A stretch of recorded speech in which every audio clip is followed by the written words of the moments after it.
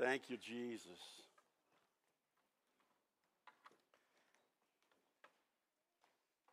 As that song was being sung, reminded me of a scripture. It's not our text today, but one that can really lead into our text, where the prophet Isaiah wrote these words, and it's recorded in Isaiah the 6th chapter, verse 1, that in the year that King Uzziah died, I saw the Lord.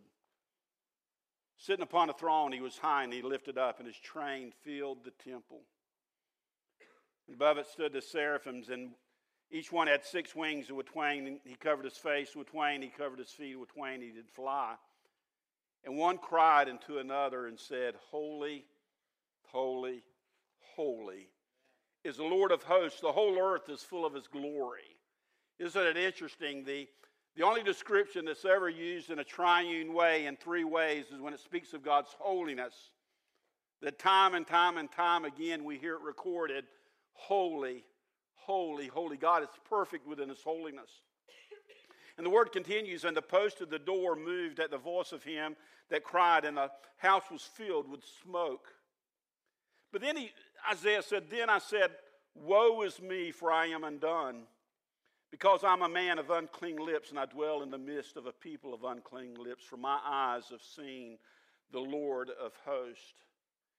And what we have to understand, that what Isaiah is portraying, but also that we have to understand within our walk, until we begin to see God who he is and all of his glory and all of his holiness, we'll never see ourselves for who we are. Because when Isaiah saw God in his holiness, Isaiah, this great man of God, the prophet of God, he was probably the religious leader of his day, fell on his face and says, I'm a man of unclean lips, and I dwell amongst the people of unclean lips. Father, folks, more than anything, what we today as a church needs to see is God in all of his holiness, so that then we can see ourselves for who we are. And today we're going to be studying what is known as the Day of Atonement, or in the Hebrew thought, the Yom Kippur. And what's the big deal about that? And we're going to see it's because because God is a holy God, that we are separated from him because we are a unholy people.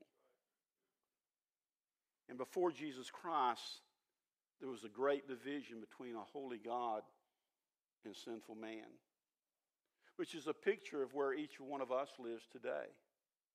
Until that veil is broken down, that we're separated from God in all of his holiness. I want to ask you, if you would, to turn to Leviticus, the 16th chapter.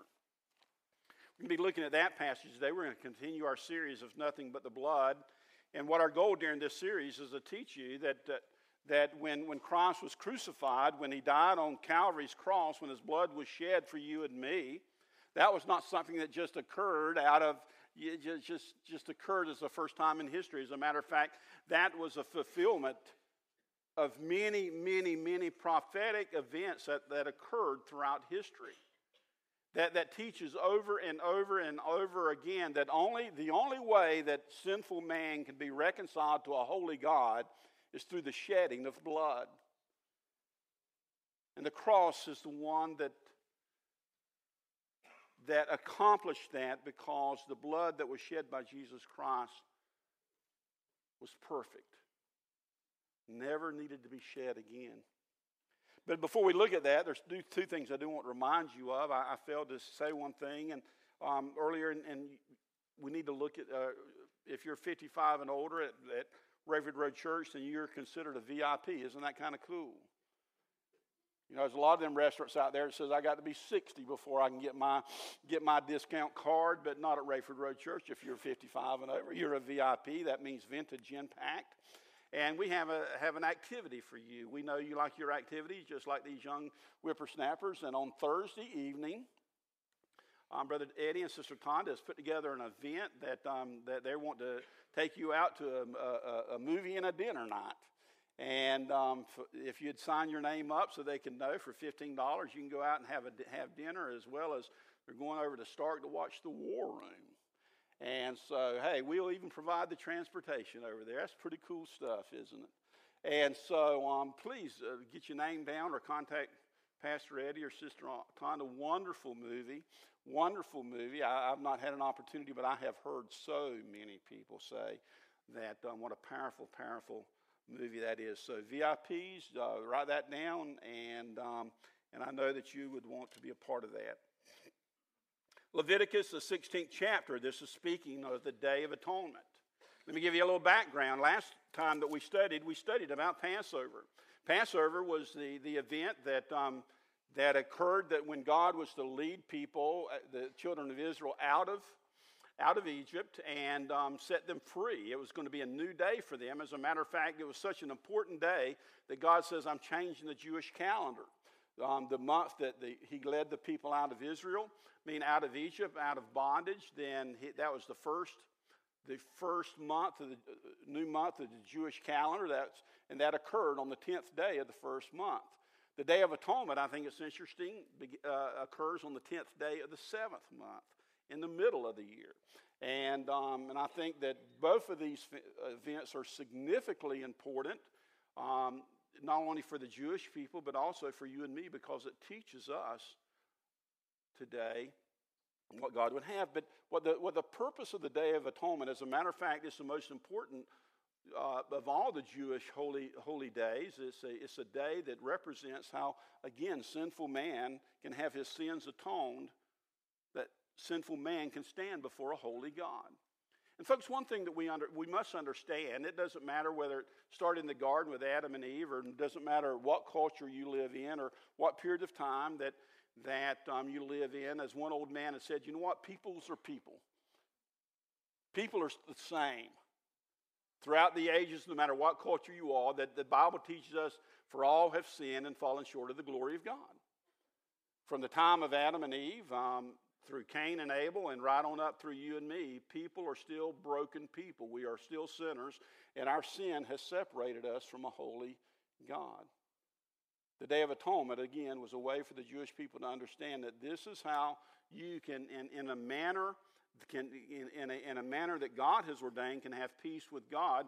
But you have to understand the Day of Atonement was a day that was held year after year after year after year, even unto today. So let's all stand together as we read this passage. And I'm going to read a lengthy part of the passage because you need to see the whole picture. I think it's very interesting how God leads into this passage, which actually begins in verse 3 of the Day of Atonement, but what occurred right before then. Because in verse 1 of chapter 16, it says, And the Lord spake unto Moses after the death of the two sons of Aaron, when they offered before the Lord and died. Wow, what is that all about? Why is God about to speak of the Day of Atonement, this very important thing, and talks about two sons of Aaron dying? Because, folks, people can only come to God God's way.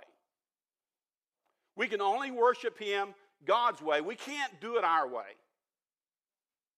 We can't say, if it feels good, do it, and this is how we'll come to God, that, we can come to God in many. Have you ever heard that? Well, people come to God in many different roads.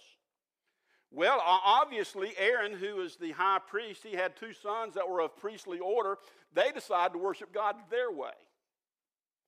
And when they offered what we know in another passage, profane fire, and that just meant fire that God did not intend, God killed them both. Now, you may think that's a little bit harsh. But, folks, in these particular times when He's establishing His principles, we find times in Scripture that God dealt very harshly in those situations. Why? So that He might get our attention. And so what He introduced this passage is you better do it my way. You need to do it my way. But then in verse 2 it says, And the Lord said unto Moses, speaking to Aaron thy brother, that he come not at all times into the holy place within the veil before the mercy seat, which is upon the ark, that he die not. He's saying, Aaron, if you want to keep yourself from dying, then you do it my way. And he says, you can't come back and forth. And what he's speaking about, for if you're not familiar with that, within the tabernacle, there was called a holy place, there where the priest himself could come. And there within the tabernacle, there were 3 pieces of furniture. There was a furniture of incense, where that represents the prayers of man going before God. There was also the prayer. There was a table of showbread, or bread that where God is the bread of life. But also there was a table of light, the table of light, representing that God is the light of the world. But behind that, but on the other side of that Holy of Holies, it was divided, and there was a big veil, or a big curtain. And on the other side of that curtain was a place that was called not the holy place, but the Holy of Holy Places. And in that Holy of Holies, there was the Ark of the Covenant. And on the Ark of the Covenant, there was a gold, a cover, if you please, and it's known, and most of the times you'll understand it being called the mercy seat.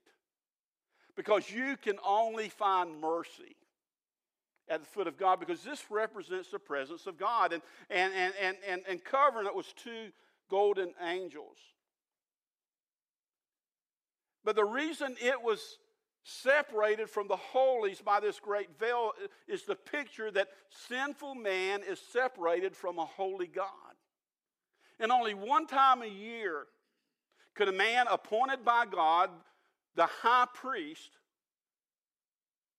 go behind the veil and make atonement for the people. One man, one time a year, could enter into the Holy of Holies, the high priest. Aaron, he was speaking of, was that high priest. And then he describes how this man has to come. He says, thus shall Aaron come into the holy place with a young bullock of her sin offering, and a ram, a burnt offering. And he shall put on the holy linen coat, and he shall have the linen breeches upon his flesh, and shall be girded with a linen girdle, with a linen mitre shall he be attired. These are the holy garments. Therefore he shall wash his flesh in water, and so put them on. And he shall take of the congregation of the children of Israel 2 kids of the goats for a sin offering, 1 ram for a burnt offering. And Aaron shall offer his bullock of sin offering, which is for himself, and make an atonement for himself and for his house. And he shall take the 2 goats and present them before the Lord at the door of the tabernacle of the congregation. And Aaron shall cast lots upon the 2 gates, one for the Lord and the other for the lot of the scapegoat. And Aaron shall bring the goat upon which the Lord's lot fell, and to offer him for a sin offering. But the goat on which the lot fell for the scapegoat shall be presented alive before the Lord, to make an atonement with him, and to let him go for a scapegoat into the wilderness. And Aaron shall bring the bullock of the sin offering, which is for himself, and he shall make an atonement for himself and for his house, and shall kill the bullock of the sin offering, which is for himself. And he shall take a censer full of burning coals of fire from off the altar before the Lord, and hands full of sweet incense, beaten small, and bring it within the veil.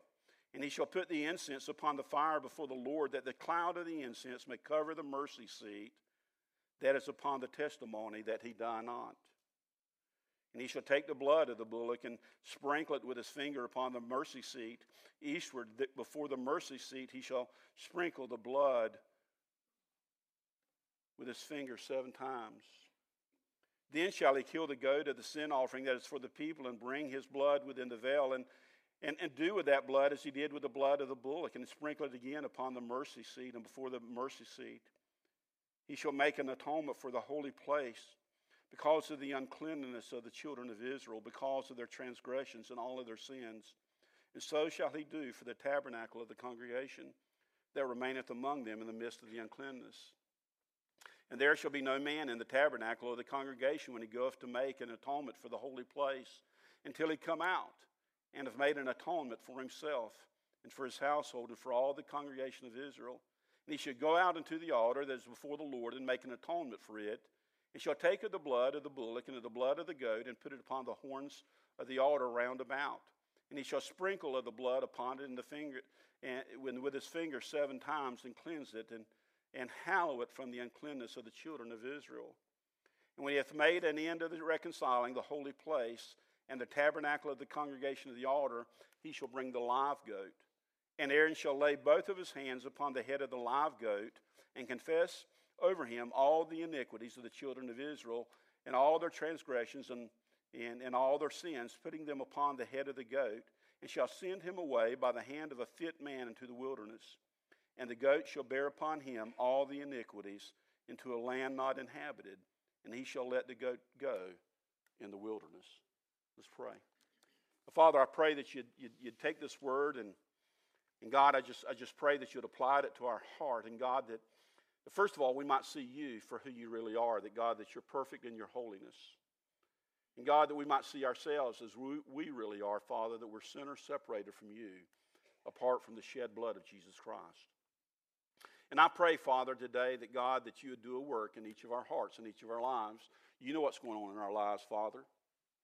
The God, that we might have come in today with a smile on our face, dressed in our nice clothes, but deep within, Father, we're hurting. And I just pray that, Father, you'd meet us in that hurt. And God, that even as Jesus said, that as he called out, come to me, all you that are weary and heavy laden, and I'll give you rest. And I pray today that, God, that people might find rest in your word. I pray that they might find peace in your work. God, bless our time. God, just touch us, Father, in the precious name of Jesus, I pray. Amen and amen.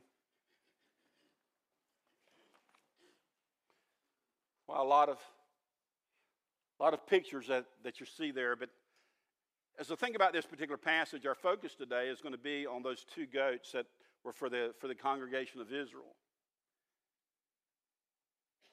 And with that in mind, I just want to begin to think that, I've heard people say within my life on earth, that when it's dealing with forgiveness or someone has broken their heart or hurt them, you hear them say that, I'll forgive you, but I will never forget. Have you ever heard that? I'll forgive, but not forget. And basically when they're saying that, understanding that, when something occurs in your life, it's just not washed away from your memory. But if you don't release that, if you forgive someone, but you are still holding on to them, you've really not forgiven them. As a matter of fact, you're not holding on to the situation, it's holding on to you. As long as you hold it in the back of your mind, that situation. And that's how so many of us live our lives, but not God. As a matter of fact, when God atones for our sin, when God forgives us of our sins, that we'll find in this passage at time and time and over, that we find throughout Scripture that not only does God forgive, but God also forgets. And folks, that ought to be a glory, hallelujah. That ought to be a thank you, Jesus. That God not only has the power to forgive my sins, but through the beautiful power of the work of Christ, that God says, I will also forget your sins. Never to bring them up anymore. And that's a picture that we have within this passage today. That's why it's so important that although that we know that through the cross of Jesus Christ, that he fulfilled the promises of God, but God gave us pictures throughout the Old Testament to teach us of a coming Savior, of a coming Messiah, to fulfill this work in perfection. And on that day of atonement, this most holy day of the year for the Jews, that we might find out so much about God and so much about his people and so much about his coming Savior. I want you to think back with me. I want you to picture with me what was going on within this passage. God had told Aaron, and he had given Aaron warning, just as your sons had died by them not following my rules, by offering profane fire, that Aaron, you better do it my way. But as he told Aaron on the 10th day of the 7th month, that's the only time that you or any of the high priests will be able to come behind the veil. But Aaron, before you do that, You're going to need to wear holy garments representing the cleanliness or the holiness of the Lord. But even before you put those garments on, you're going to have to wash your body. You can't put clean garments on a dirty body. Well, what does that teach us, folks? You can't put on the righteousness of Christ if you're filthy inside. That there must be some cleansing that goes on. That you need to wash yourself thoroughly, then you can put on the righteous garments, on the clean garments. But before you go behind that veil, what needs to be brought to you? There needs to be a bullock, and then there will be from the congregation 2 goats. Why the bullock? Because the problem with Aaron was this: Aaron was just like you and me. He was a sinner just like you and me.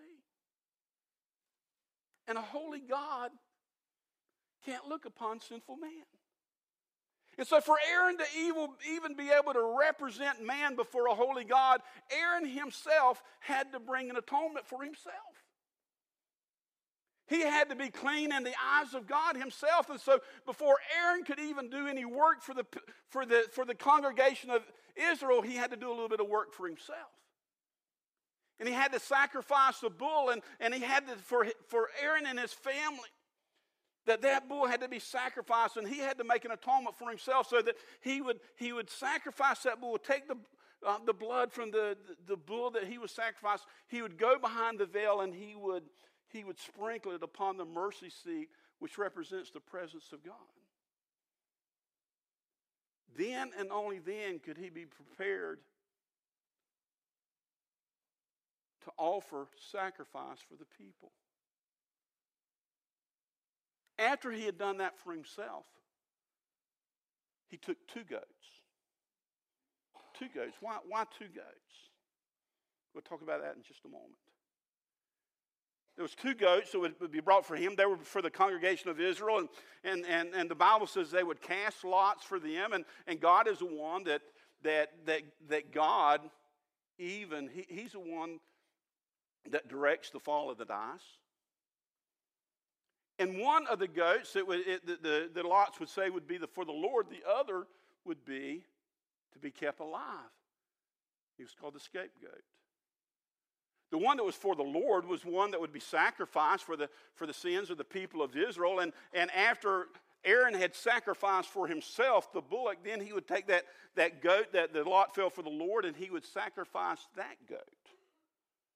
And just like then he had went in and atoned for his own sins, now he would take the blood of that goat that God has said, this is mine, and he would go behind the altar, behind the veil, and he would sprinkle that goat's blood upon the altar for the forgiveness of sins. Why is this important? Because the Bible teaches us, and almost all things are purged with blood, and without the shedding of blood, there is no remission.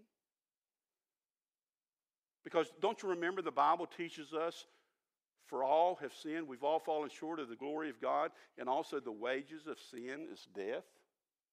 That because of man's sin is death, that therefore there must be a death then to be made right with God. Do you remember back when we talked about when Adam and Eve have sinned and they tried to cover up their sin their way? It didn't work, and so what happened? An innocent animal had to die for God to make coverings for their sin. And don't you remember with Cain and Abel, the big difference between Cain and Abel is that God accepted Abel's offering. Why did he accept Abel's offering? First of all, Abel gave it with a right heart, but also there was the shedding of blood. Don't you remember that we talked about last week that when God was about to send the plague of death upon Egypt, that what God had told the people to do is you take a lamb and you bring that lamb into your house for 4 days, and on the 10th day of the first month, then you'll shed that lamb's house. You'll take that lamb's blood and put it on the lintel. And anyone that is under the blood, the death angel would pass over. It's consistent throughout all of Scripture that without the shedding of blood, there is no remission. So Aaron had to shed blood for his own self so he might be presentable to God. But then as a representative between God and the people, he shed the blood of a lamb or a young goat and took it behind the altar. Folks, there is no salvation apart from the shedding of blood. There is no salvation apart from death. Someone has to pay the price.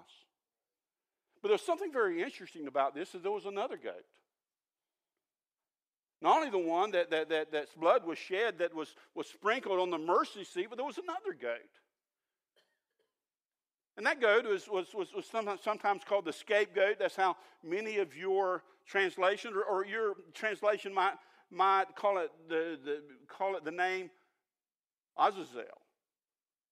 Which there's a lot of confusion about what does that really mean. That it means a place in the wilderness, because that was the name of the wilderness that would be sent. But what the picture of this particular goat is, that this goat would stay alive. And then after Aaron had sacrificed the first goat, then he would come outside, they would bring the live goat to him, he would put his hands on the head of that live goat, and then it said that he would confess all the sins of Israel upon the head of that goat. I bet that took a while, don't you?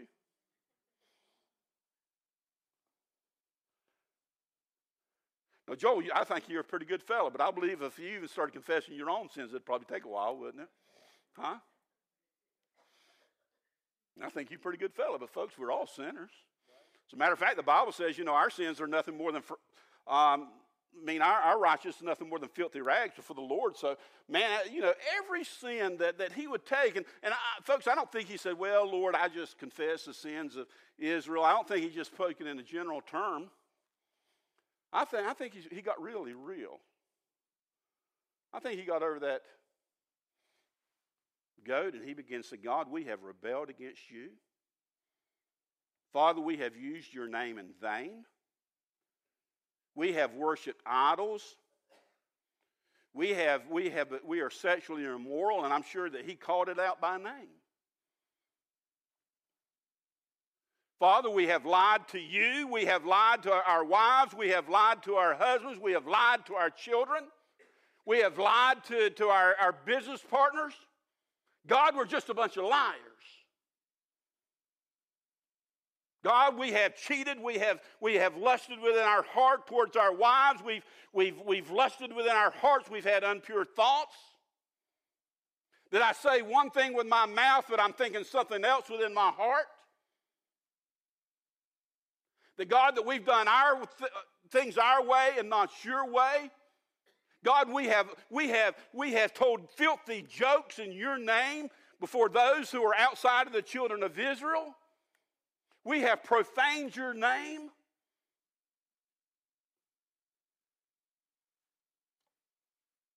I'm telling you, man, probably got a little uneasy around there for those that's hanging out. Because they probably began to think, Aaron had read some of their mail. But you know why Aaron was qualified to do that? Because he was one of them. And again, peoples are people. He might be a high priest, but he was a sinner too. And he prayed. The Bible says twice he prayed. He confessed every sin, all the sins of Israel. And probably when he got finished, and God, if there's any of them I forgot, you already know what they are. Over that lamb. Then the Bible says there was a man that was fit for the cause. It doesn't really describe who this is. So he took that goat out into the wilderness, a place where there's absolutely no habitation, where there's no people. And he took that goat on a journey, and probably he had to be strong himself to take that goat into a place where no one dwells, where no one even knows, no foot has ever tread upon that place. Azazel. And he turns that goat loose. You see, the picture is that goat was carrying all the sins of Israel. He was taken to the wilderness.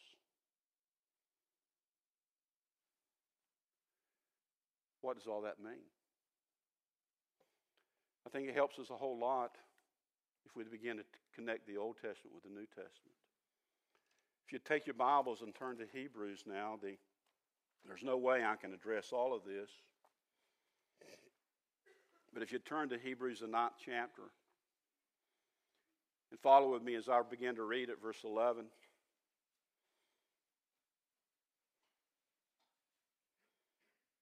If you're there, let me know what amen. Hebrews, the 9th chapter, verse 11. But Christ, being a high priest of good things to come, he's not just a high priest, he's the great high priest. By a greater and a more perfect tabernacle, not made with hands, that is to say, not of this building. He went to the tabernacle of the heavenlies. Listen to what it says in verse 12.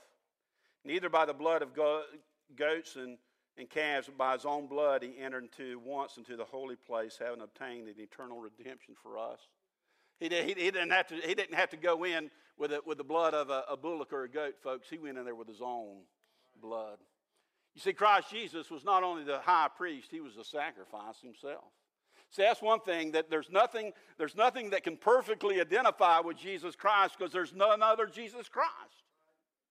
That there was a high priest, but he was the great high priest. And when he walked into the tabernacle, he did not walk into the tabernacle with bloody hands of something different. He walked in there with his own blood, folks. For if the blood of bulls and goats and the ashes of a heifer sprinkling the unclean sanctifieth the purifying of the flesh, how much more shall the blood of Christ, who through the eternal Spirit offered himself without spot to God, purge your conscience from dead works to serve the living God? Is that good or not? And how many times did he walk in there once? He didn't have to do this year after year. And for this cause, he is the mediator of the New Testament, the New Covenant, by the means of his death, for the redemption of the transgressions that were under the First Testament, they which are called might receive the promise of eternal inheritance. I want you to look at verse 4 of chapter 10. For it's not possible that the blood of bulls and goats should take away sins. Wherefore, when he cometh into the world, he said, Sacrifice and offering thou wouldest not, but a body that thou hast prepared for me. In burnt offerings and sacrifices for sin thou hast no pleasure. Then said I, speaking of Jesus Christ, said I, Lo, I come. To the volume of the book it is written, To do thy will, O God. You remember in the garden when Jesus says, take this cup from me, but then he says, no, it's not my will, but thine be done. And above, when he said, Sacrifice and offerings and burnt offerings for sin thou wouldest not, neither hast pleasure therein, which are offered by the law. Then he said, Lo, I come to do thy will, O God. He taketh away the first, that he may establish the second. See, he took away the old law that he might establish something better, something that didn't have to be offered year after year after year. In verse 10 it says, By which we are sanctified through the offering of the body of Jesus Christ once and for all. And every priest standeth daily ministering and offering oftentimes the same sacrifice which never can take away sins. He said in the old way, priests had to continue to do it oftentimes, but that can never take away sin. But this man, after he had offered one sacrifice for sins, forever sat down at the right hand of God. His job was finished. From henceforth, expecting till his enemies be made his footstool, for by offering he hath perfected forever them that are sanctified. Wherefore the Holy Ghost is also a witness to us, that after he said before, This is the covenant that I will make with them after those days, saith the Lord, I will put my laws in their hearts and in their minds, and I write them, and their sins and their iniquities will I remember no more. You see what's going on here, folks? See, the Day of Atonement was a day that God would let his people realize that I'm a holy God and you're a sinful people, and something has to be done about that. And there's this veil that separates a holy God from sinful people.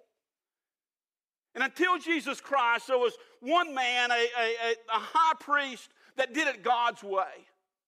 As a matter of fact, we're told that they had to put bells on the bottom of their garment, because if they did it wrong, they would die, and they'd have a rope tied to them so they could pull them out of there. Folks, God is serious about his holiness. And it's not through your ideas or what you think about it it's going to work. It's by what God thinks about it. So on this Day of Atonement, this is so beautiful. I just want to pull this together as quick as I can. That we see that because of the work of Christ, and the Day of Atonement was a picture of that first of all, people's sins have been completely forgiven. Isn't that good? Because he only had to walk once. When he walked behind the veil with his own blood, it was forever satisfied because that was the perfect blood of the Lamb. You see, that's when Aaron was placing his hands upon that goat to be offered to the Lord, that goat where he would go and sprinkle it upon the mercy seat. That's a picture of the cross, dear friends, where blood had to be shed for the remission of our sins. And it was on the cross that Jesus Christ offered himself between heaven and man, that our sins would be forgiven. Why do they need to be forgiven? Because, folks, there's a penalty for my sin. There's a penalty for your sin. And that penalty is death, eternal separation from God. And every one of us are in that same boat. We've all been born into sinful man. And so death has passed from our fathers onto us. And we've all sinned. I've heard it said before, somebody's going to die for the penalty of my sin, either me or Jesus Christ. And that's the same for all of us. Someone is going to pay that wage of death, whether it be you or whether you allow it through the work of Jesus Christ. You know, and not just death. Not only is there eternal separation from God, but folks, we have to understand the severity of the matter is it's not only eternal death, but it's eternal damnation. Folks, there's a real hell. And there's real damnation. As a matter of fact, it doesn't say that we shall become the children of wrath, that apart from Christ, we're already the children of wrath. It's only from the mercy of God that even now he protects us from tasting that eternal damnation. It's by God's mercy. Jesus Christ himself said in Matthew 25, then he shall say unto them on the left hand, depart from me, ye cursed, into an everlasting fire prepared for the devil and his angels. If you so choose to reject Christ and follow the devil, then you're going to follow in the same place that the devil and his angels, into an everlasting fire. Folks, this is not Johnny speaking. I'm not trying to whip. I'm just trying to explain the word. This stuff was serious to God. Because, folks, we serve a holy, holy, holy God. And he can't be in the presence of sin. And his wrath is just a natural reaction of a holy God to remove that which is unholy.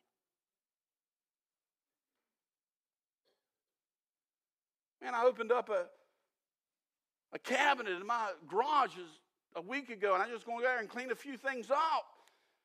And I had some stuff stuck in them. Some big old woods roaches started coming out of that thing. And they just kept pouring out of that thing. And I can promise you, I poured some wrath on them boys. I tried to step on one, but it stunk so bad, and so, man, I went and about bought me a 2-pack of roach spray. And man, I just come and I just started eliminating them fellas. I didn't want them in my cabinet. And the wrath that I put on them is because I was trying to eliminate that which I thought was filthy. Folks, that's all the wrath of God is. See, people talk about, oh, how can a good God do that? How can a good God not do that? How could a good God allow roaches to be all in his world? See, it's not God that sinned, it's you and me that sinned. And a good God is a just God, and a just God is going to deal with that which is going to bring harm to him as well as to his kingdom. So you can't blame damnation on God. You can't blame wrath on God, because God that's only a reflection. That's only just what God does to eliminate that which is imperfect. See, folks, it's not that God rejected man. Man's the one that rejected God. That's why the wages of sin is death. That's why there is no remission apart from the shedding of blood. That was the whole picture of this lamb having to be slaughtered, that if you want your sins forgiven, then there needs to be a substitute for you, and that lamb would be a picture of that substitute, and where the high priest would take him before a holy God, and that high priest would be a representative between you and a holy God, that blood has been shed on your behalf. But the problem is that was just a picture of the real thing to come. That, first of all, that high priest had sins for himself he had to deal with. And second of all, the blood of the lamb or goat is not really going to forgive my sin. It's this faith in that which will. But folks, one day there came a high priest. His name was Jesus. He didn't have to make an offering for his own sin because he was sinless. See, he didn't have to die for his own sins because he was sinless. Nothing even had to die for him. He was sinless.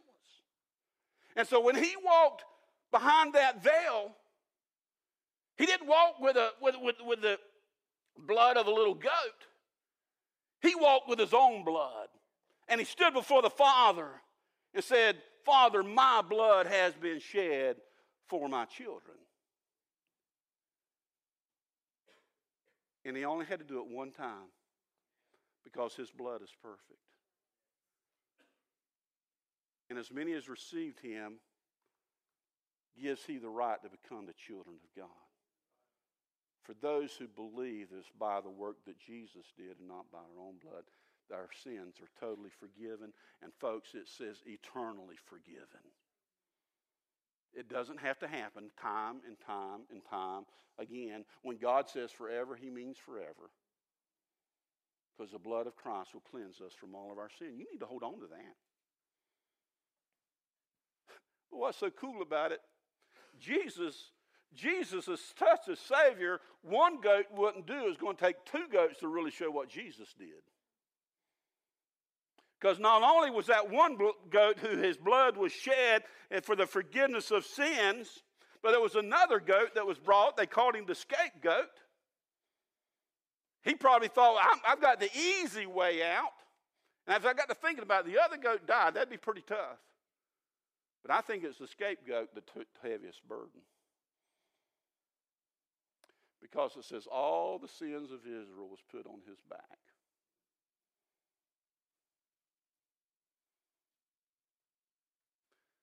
Would you like all the sins of every person in this place? And everybody looks pretty decent around here. But would you like all the sins of every one of these people be placed on your back? Folks, I have a hard time carrying my own sins. But all the sins of the people were put on that goat. I can't imagine the weight of that goat. And he was led into a wilderness. And he disappeared. See, because there's another goat that had to take a picture that it took to picture Jesus Christ. Not only did he die for the forgiveness of our sins, but also there's a picture where he took all of our sins upon himself.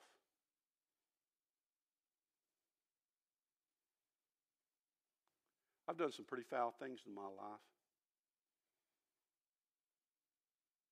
But just the thought of Jesus taking my sin upon himself. And he took all of my sins and all of your sins and the sins of the whole world upon himself.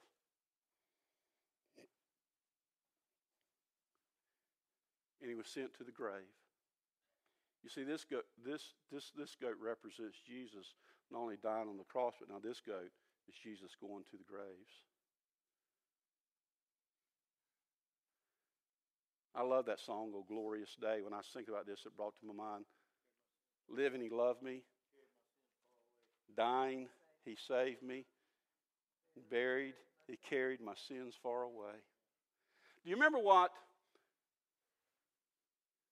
Jesus walked up and John was out baptizing? And how John recognized Jesus? The Lamb that taketh away the sins of the world. See, that's the picture here. See, the scapegoat was a picture of Jesus taking away all of our sins and taking them into a wilderness that they'll be remembered no more. Now, folks, that ought to be something to get excited about. See, Jesus didn't only die that my sins might be paid for and they might be forgiven, but Jesus took my sins into a wilderness where God himself says, I will remember them no more. I forgot about them, and you need to forget about them too. Why is that such a big blessing? Because, first of all, I don't have to carry the guilt anymore. The guilt will just destroy you. But because Jesus Christ not only died for my sins, but he carried my sins away, that God has forgotten them, I don't have to carry his guilt anymore. That goat, which is a picture of Jesus Christ, carried my sins. He carried my guilt into the wilderness. And not only that, not only do I have to not worry about carrying the guilt because my sins were forgiven at the cross and they've been carried away, but also the adversary, which the Bible says the old accuser, who will try to come to me and try to drag up my old sins and make me think about all those bad things I can do, and I can say, away from me, my sins have been forgiven and my sins have been carried away. There's no more you can accuse me of. It's all been washed away. And that was the picture of the lamb that was for the people, that died for the people, and the lamb or the sheep that carried into the wilderness. Oh, my friend, that's good news. And again, it's so cool about Jesus Christ. Within this story itself, it took three different characters to reveal Jesus. It took the character of the priest, but the priest didn't really show him because that priest had sins of himself. Jesus was a perfect priest. That one goat that died was not the character that could fulfill everything about Jesus, because that was just showing the forgiveness of our sins. That other goat had to be involved to reveal that all those sins would be carried into the wilderness, never to be known again. Now, as I close this message out, I just stop and think about how many people that see it in here today that you have wasted your life away because of the regrets of sins of yesterday. That you have allowed yourself to be lied to and robbed from because you can't get over yesterday's past. And I'm afraid there's a lot of people, even in the church, that finds themselves in that place. First of all, there's some of you today that needs to come and recognize there needs to be a forgiveness of your sins. You've maybe thought, well, coming to church will cause your sins to be forgiven, or reading your Bible, or helping old ladies cross the street. God says, no, you better do it my way, and it's only through the shedding of blood. Unless you come through the blood of Jesus Christ, you can't come to a holy God. And it may be today, you may need to recognize that the only way to salvation is through the shed blood of Jesus Christ. And today you may need to come to Jesus Christ yourself. You can't do it any other way. I ask you to come to Jesus today. But then also, for those of you people that you've tasted the forgiveness, but you continue to allow yesterday to weigh you down, you are dealing with stuff that God himself says, I forgot about. You need to do what God's done. You need to believe in the work of Jesus Christ, that his blood has cleansed your sins, and that they've been taken into a wilderness. And God says, well, I will remember them no more. So why are you dredging up stuff God has already says, I've dealt with? You may need to come today, and you may need to get on your knees and say, God, today I accept not only your forgiveness, but I'm forgetting my sin. Jesus took care of that. You know what? That would set you free. That would set you free. See, that's why you got to be careful that when you begin. See, a lot of people identify themselves with their sins. You got to be careful about that. And I know, Mike, I might be getting a little y'all, but you got to be careful of that. Folks, when Christ sets you free, he sets you free. He makes you a new person. He makes you a new person. Don't identify yourself with the yesterdays. You identify yourself with who you are today. You're a child of God. You've been purchased by the King. You may need to just come on your face and get on your face and say, thank you, Jesus. I'm a child of God. Thank you, Lord. Has the Holy Spirit spoken to your life today? Father, I just pray right now as our team comes, Lord, that God, that you just move, and God, that we might just celebrate what Jesus Christ has accomplished for us. God, that great picture that you've given us on that Day of Atonement, that day that, dear Father, that had to be repeated over and over and over again in the Jewish culture. But thank you, Jesus. You came once, and you came once and for all. And God, not only are our sins forgiven, but our sins have been cast away. They've been carried away to remember no more. So God, I pray that you'd bless this time, Lord. I pray for each person here today. You know what's going on in our hearts. God, there's some here today that needs to deal with their salvation. They need to deal with their sins. And I pray today that they realize that Christ and Christ alone is the only way to a holy God. And I pray today that they would come to you. They'd cry out to you right now. God, there's Christians here today, God, that have allowed themselves to be weighted down by the guilt of the past. And I pray today that, God, that you'd set them free. Father, I pray that you'd bless this time in Christ's name. Amen.